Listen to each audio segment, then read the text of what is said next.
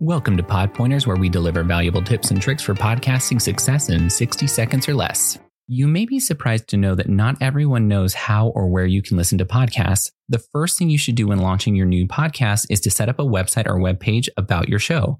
Depending on where you're hosting your show, you can typically grab a bit of code and plug a player directly into a web page. This is something we provide to you within your PodOps hosting account, in case you were wondering. In addition, you can add links to major platforms like Apple Podcasts, Pandora, and Amazon Music, or wherever you want to direct users. Then, when you post on social, you can always use this primary link to your podcast, making it a hub for all of the places people can go to access your show on their devices. It's also one more way you can monitor traffic around your show to leverage sponsors. Thanks for listening. Be sure to subscribe as well as share your podcast knowledge at podcastopedia.com.